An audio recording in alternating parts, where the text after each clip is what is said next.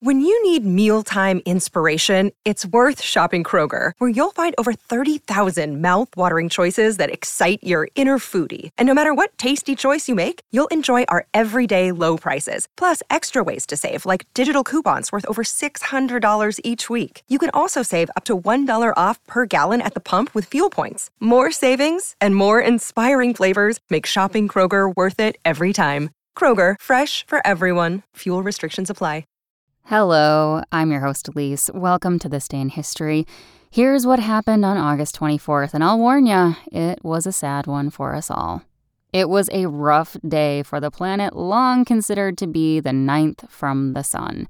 On this day in 2006, the International Astronomical Union voted to demote Pluto to one of dozens of so-called dwarf planets in our solar system.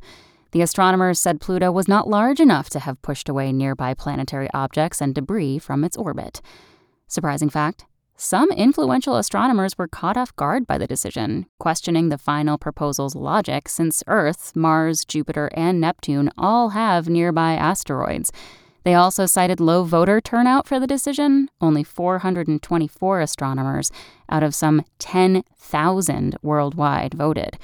Also on this day in history, in the year 79 AD, Italy's Mount Vesuvius erupted, burying the city of Pompeii.